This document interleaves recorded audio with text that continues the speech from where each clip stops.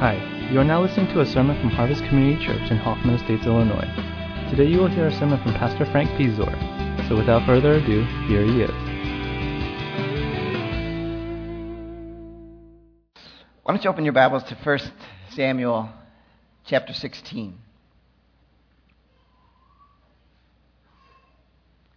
We'll read the first 13 verses, and I just want to talk about today how God uses ordinary people, how He chooses them as well.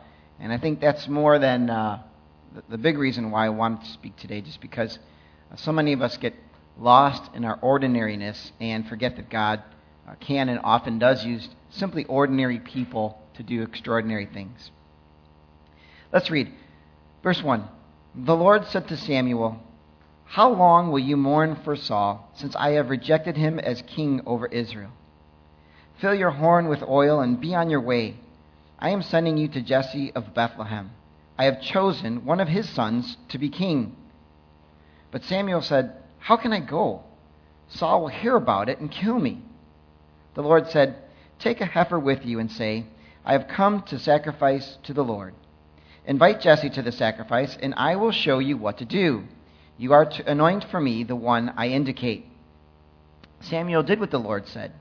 When he arrived at Bethlehem, the elders of the town trembled when they met him. They asked, "Do you come in peace?" Samuel replied, "Yes, in peace. I have come to sacrifice to the Lord. Consecrate yourselves and come to the sacrifice with me." Then he consecrated Jesse and his sons and invited them to the sacrifice. When they arrived, Samuel saw Eliab and thought, "Surely the Lord's anointed stands before the Lord." But the Lord said to Samuel, "Do not consider his appearance or his height, for I have rejected him. The Lord does not look at the things man looks at.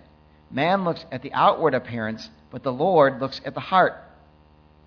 Then Jesse called Abinadab and said, and had him pass in front of Samuel. But Samuel said, "The Lord has not chosen this one either." Jesse then had Shammah pass by, but Samuel said, "Nor has the Lord chosen this one."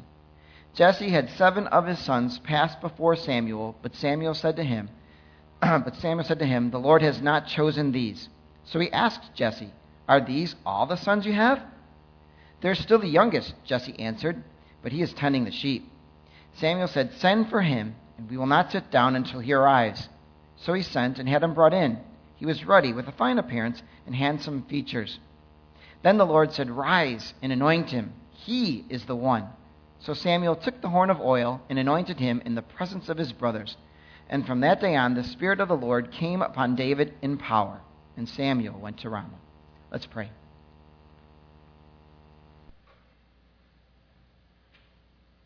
Father, as we gather today as a church family, we ask you to search our hearts, look deeply into us, and then speak clearly to us about the things that you would have us to do. Father, as you work in our hearts, I would ask you get us to a place where we stop being human doings and become human beings. It's so easy, even listening to a message like this, to think of more things that we have to do, forgetting that even with David, there was a foundation that you'd already put in place, and that he was someone before he did something. May we walk away with that as well today. In Jesus' name, amen. Before we look at a video clip that I want to start with, which will also allow me a chance to switch here, I want to ask a question. Who do you think, in your mind, normally, the person that God is going to use? I think most of us have a thought or a concept that the person that God really uses is someone who's a missionary or a pastor or an elder type person. And the reason I say that is whenever we seem to get into a jam of some sorts, we don't normally turn to our friends, but we will call our pastor because we believe that they have that bat phone type phone up to God where he can actually answer more quickly than anybody else. With that in mind, as you begin to think about who is the person that God uses, I want us to look at a clip from a movie entitled The Seeker.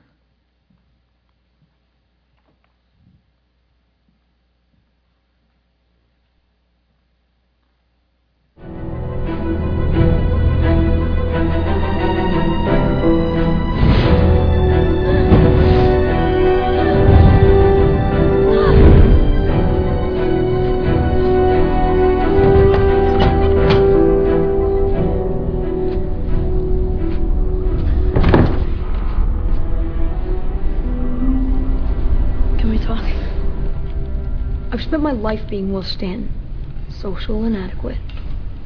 Most of the time I'm just invisible. And then you come along and tell me I'm special. And then I've got powers. So I'm like, great. Now life's gonna be better now, right? No. No, it's not. I am no superhero. I'm still me. You are the Seeker, Will. The future of the human race rests on you. Don't you understand this? Look, I'm supposed to save the world? Okay, I can't even figure out how to talk to a girl. Don't let a girl distract you. You've got work to do. There are only 3 days left. Go on. Right. Go on! 3 days, Will. I got it.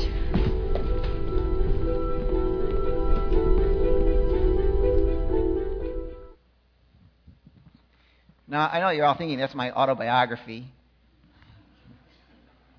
Social inadequate, can't even talk to a girl, at least in high school.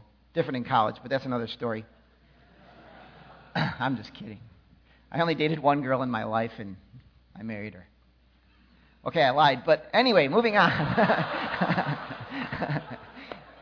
Seriously.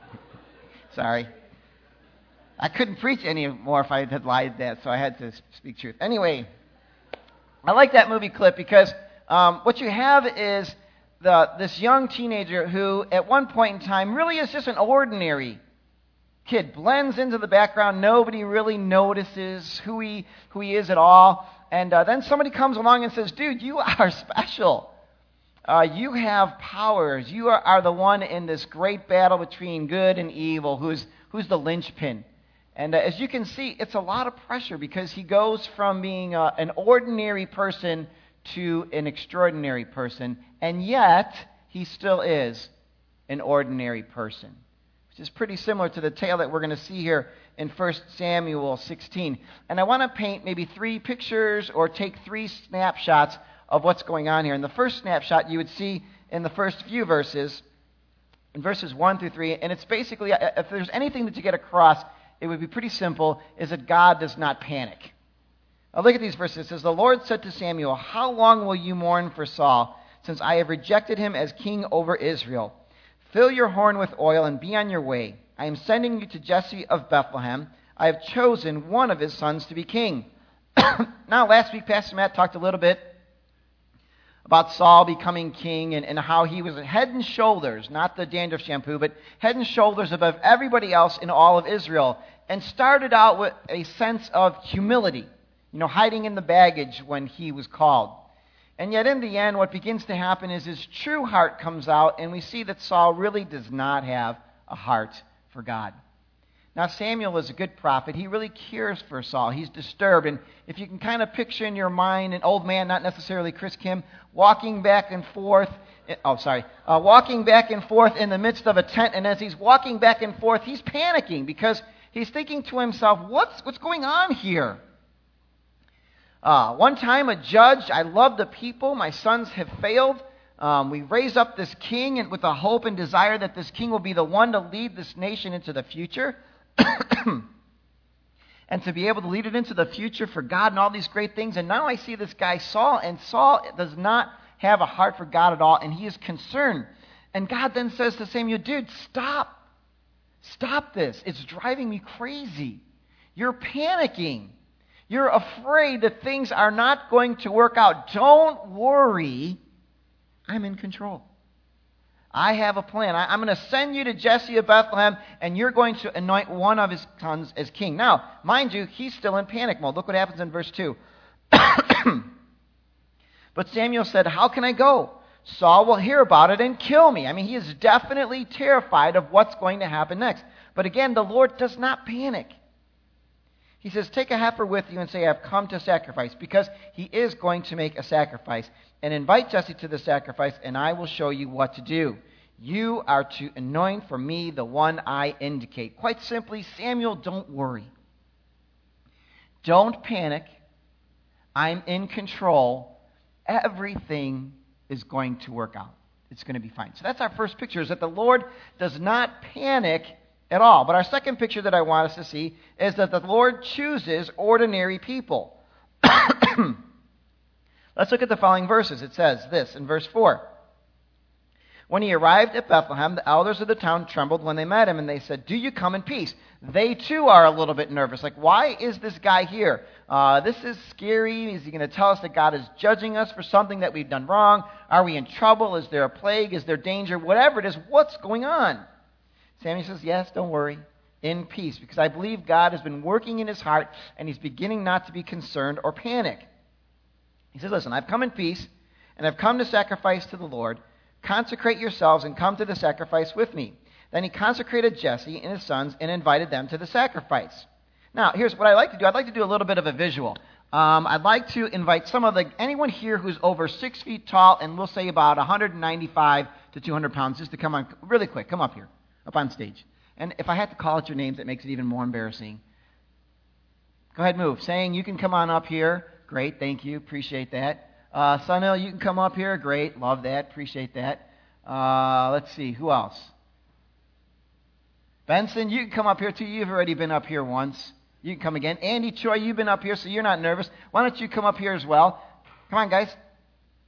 The longer you take, the longer the sermon goes, and then lunch is a lot later. I know you're all hungry. And we're just going to have 4 guys, and then I'm going to invite my son, Tim. Tim, you come on up here too, because I said I would invite you up here, even though you thought I was joking and found out now that I'm really not. And I want you guys to kind of stand based on height. And Benson, I don't know if we're going to include your hair in that, because with your hair, you might be the tallest. So I'm going to put you here. You need a haircut. All those times you made fun of my mullet comes back to you. And I think, Andy, you're second. And then saying, yeah, you got the pointy here, so I think you're winning on that one. Sonny, you got to change your hairstyle if you want to move up the line here. So we've already read the verses, but I'm just going to give you a little bit of a point. Samuel hears they're at dinner, and then Jesse brings in his son, and the first one that comes in is Eliab. And there you go, the biggest guy, strong, strapping young man that he is. Samuel goes, man, that is got to be the next king of Israel, because he is the biggest guy around.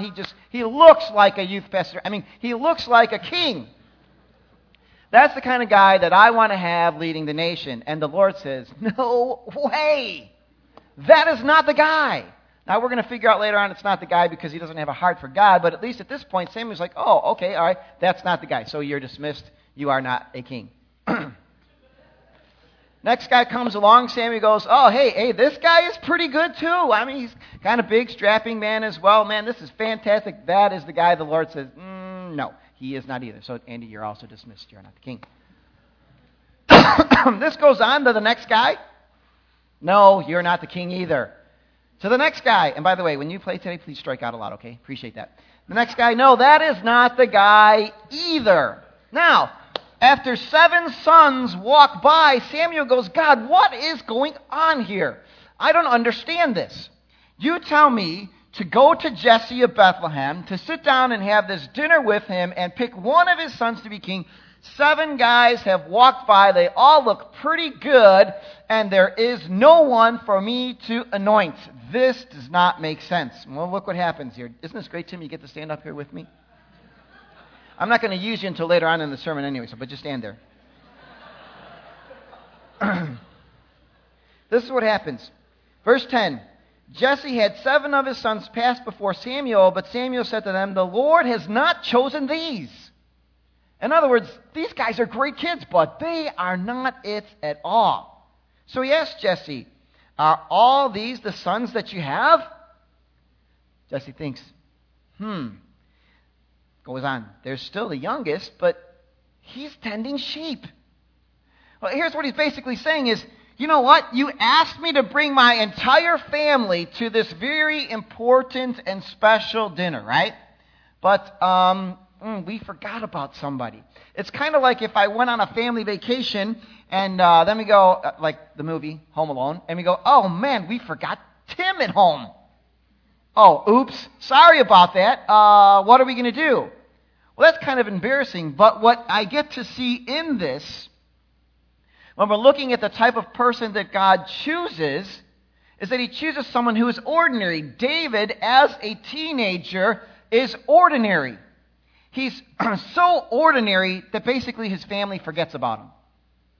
or didn't really even consider it important to invite him. I don't know which one is worse, to be forgotten or considered not important enough to actually be invited to the dinner. And that's the situation. So you kind of have a David-type guy who here is younger and is going to grow into someone who is going to be much bigger and larger, but at this point in his life, he's just ordinary, forgotten or neglected or whatever it is. But this is the one that the Lord will use. Look what it says. So he sent him and had him brought in, and he was ruddy with a fine appearance and handsome features. Then the Lord said to Samuel, as clear as a bell, man, as soon as he walks into the room, Samuel might be thinking, come on, he's a teenager. Look at him.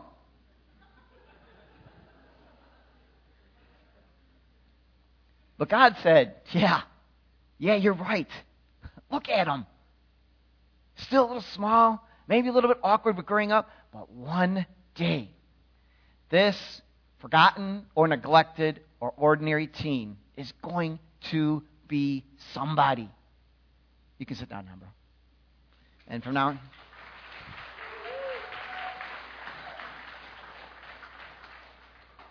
and that's the way God works. And I think that's what, not just this church, but any and every other church misses out on, because we're so wrapped into this idea that, who does God use? Well, God uses our pastors. And even though this was not set up at all, it's really cool to see the puppet show, which basically says, it's not just the pastors that make this church happen. It's not. And it never, ever will be. And we need to understand, it's not just Paul that was all about starting this Christian movement that spread all over the world.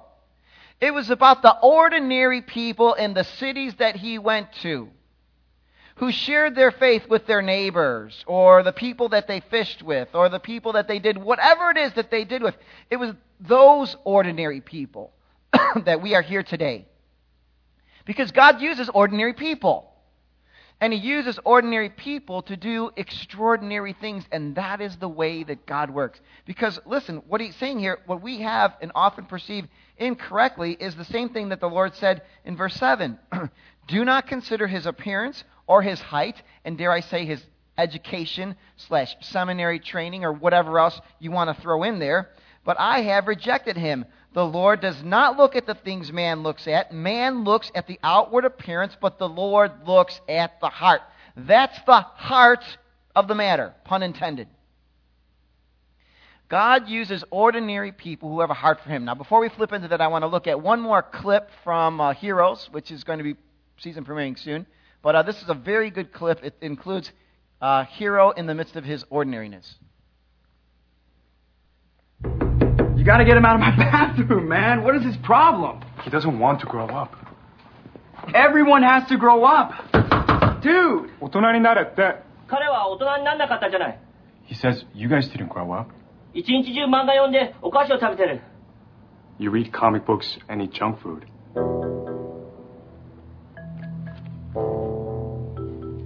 If you were a hero, you're not, but if you were, you would know that saving the world comes before everything else.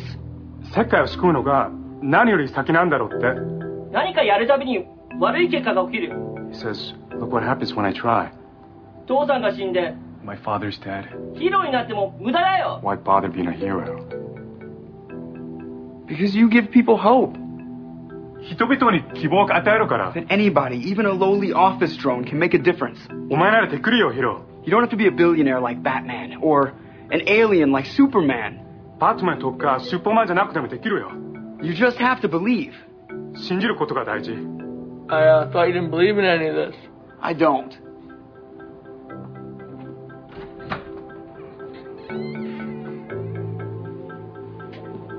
Thank you. Isn't that great? Postmodernism at its best. He gives this great speech and he doesn't believe it. Wow. Okay. But it is a great speech, is it not? I mean, what is this? Even a little lowly office drone, and I'm not calling you office drone, so don't send me angry emails as to, you called me an office drone and I'm lowly.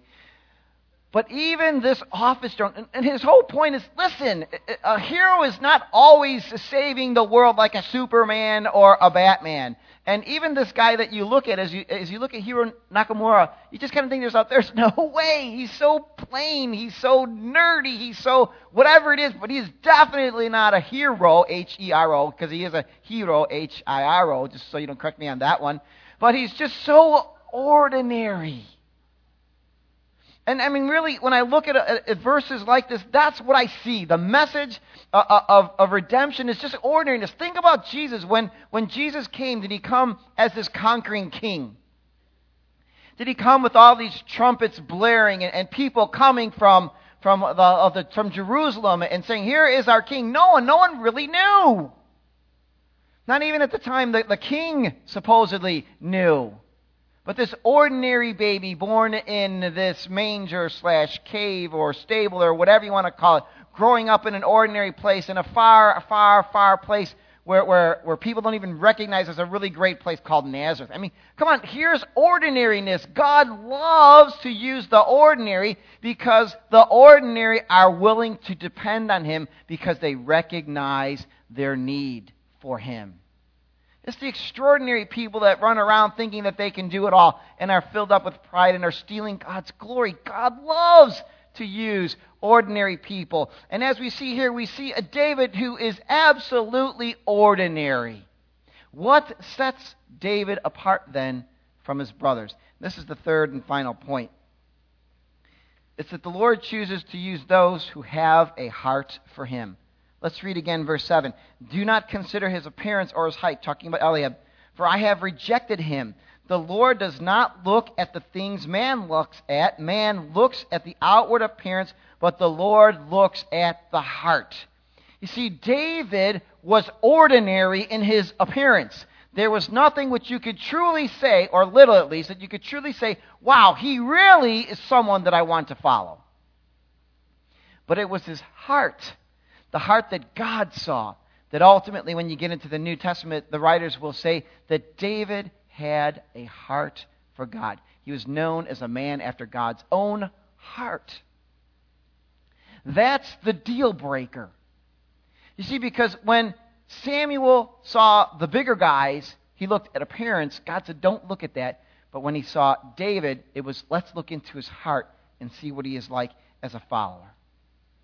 Now, what I want us to see is when we talk about having a heart for God, when we look at the entire scope of David's life, some of us really have to wonder, does David really have a heart for God? I mean, when you look at David, that man's life in many ways is a chocolate mess. Dealing with sexual issues, anger issues, pride issues, maybe a lot of issues that all of us deal with. And you have to really wonder when you get to the end of his life, man, this guy was so bad. How can God really say he had a heart for him? But the heart that God is looking for is not the perfect heart. Because if God only used ordinary people with a perfect heart, that would cancel out everybody. Now, mind you, I'm not saying please go home and continue in the life of sin that you might be leading in secret, because as long as you have a heart for God, everything is okay. I am not saying that. What I'm saying is that many of us, first of all, in serving God, get tripped up because we believe we have to be extraordinary when God mainly calls the ordinary. And then we get tripped up believing that we have to be perfect. That we have to be holy people like Pastor so-and-so or missionary so-and-so or evangelist so-and-so, not recognizing that the heart that God calls for is people who are continually moving towards Him, following Him, growing in their desires and their thoughts and their words and their actions to be more like Jesus. That's the heart that David had. Not a perfect heart, because he failed a lot, but he had a trusting heart. He trusted the Lord to be his Savior. And yes, he made some huge mistakes. And the consequences of those mistakes were also huge. But he kept moving forward. Recognized, I sinned. Sometimes hiding it for a season, being found out, but then confessing, I have done wrong against you, and you only have I sinned. Time and time again, when David has failed, in his heart, recognizing that there was a brokenness in fellowship. Whether somebody had to tell him or he came by his own recognition, he came back to God. You see, in the midst of all this, and looking at this chapter and trying to fit it into the whole of Scripture, recognizing that in many ways all we see are highlights, and often, and unfortunately, many lowlights of the lives of these people who are following God, we see ordinariness.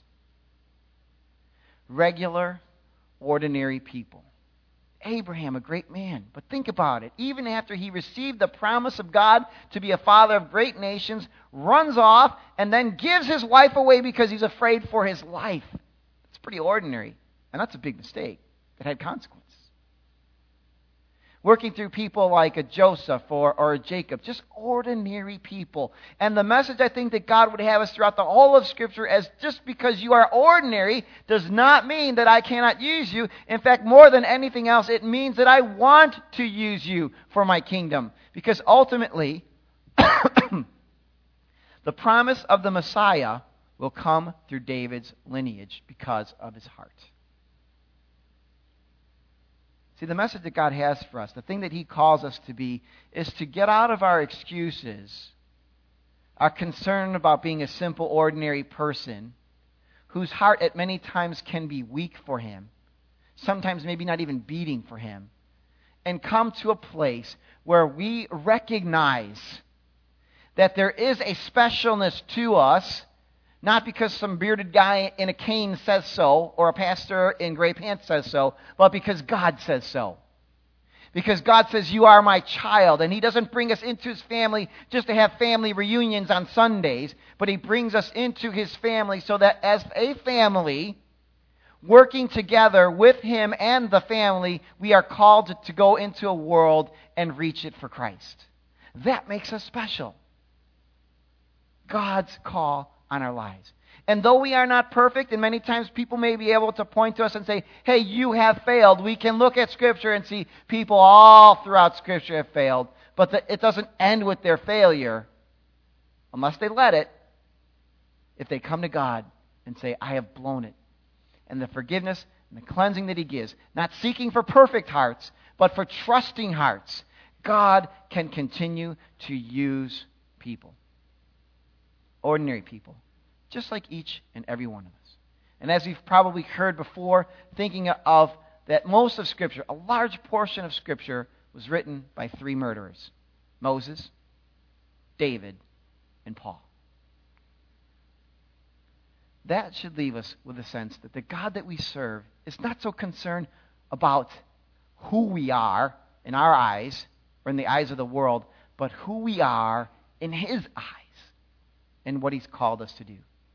I think the call for each and every one of us today may not necessarily mean that you have to have some extraordinary ministry to finally be found out to be faithful before God.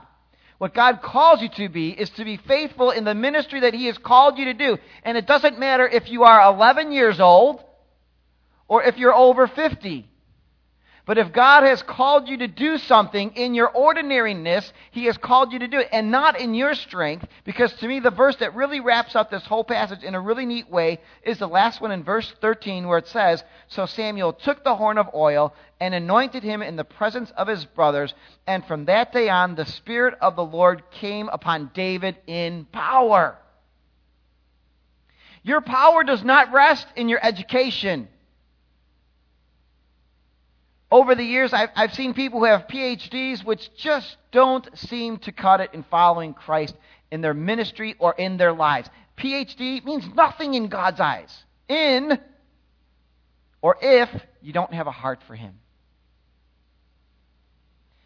You could be the lowliest office drone, but if you have a heart that is consumed with God and has a passion for the things that He has a passion for as well, you, in your ordinariness and in your imperfections, can be used by God. God has chosen you to do something. And it is a call that we need to respond to without excuse. Because it's not us who does it, but it's ultimately God who does it. Let's pray.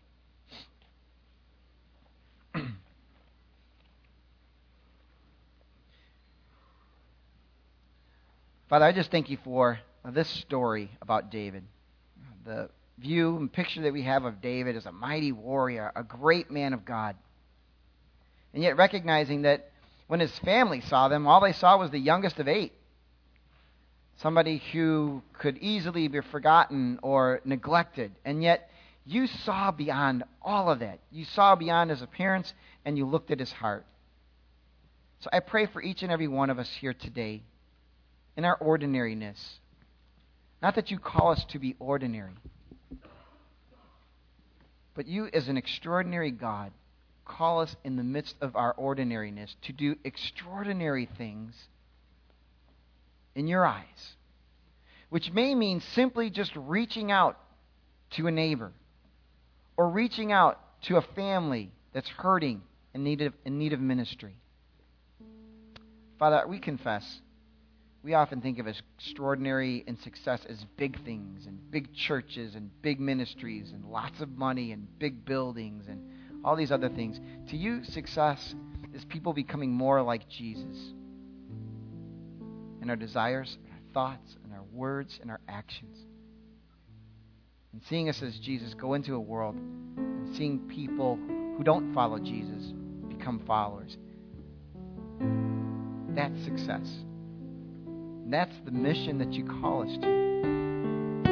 Whether there's glamour or not, whether it's extraordinary in the eyes of the church world or not, does not make a difference. But if we are faithful in our ordinariness to do what you have called us to do, then truly you're pleased. Father, may we walk with you in your power. Use us. May we be world changers, even if it just means our office or our neighborhood. In Jesus' name, amen.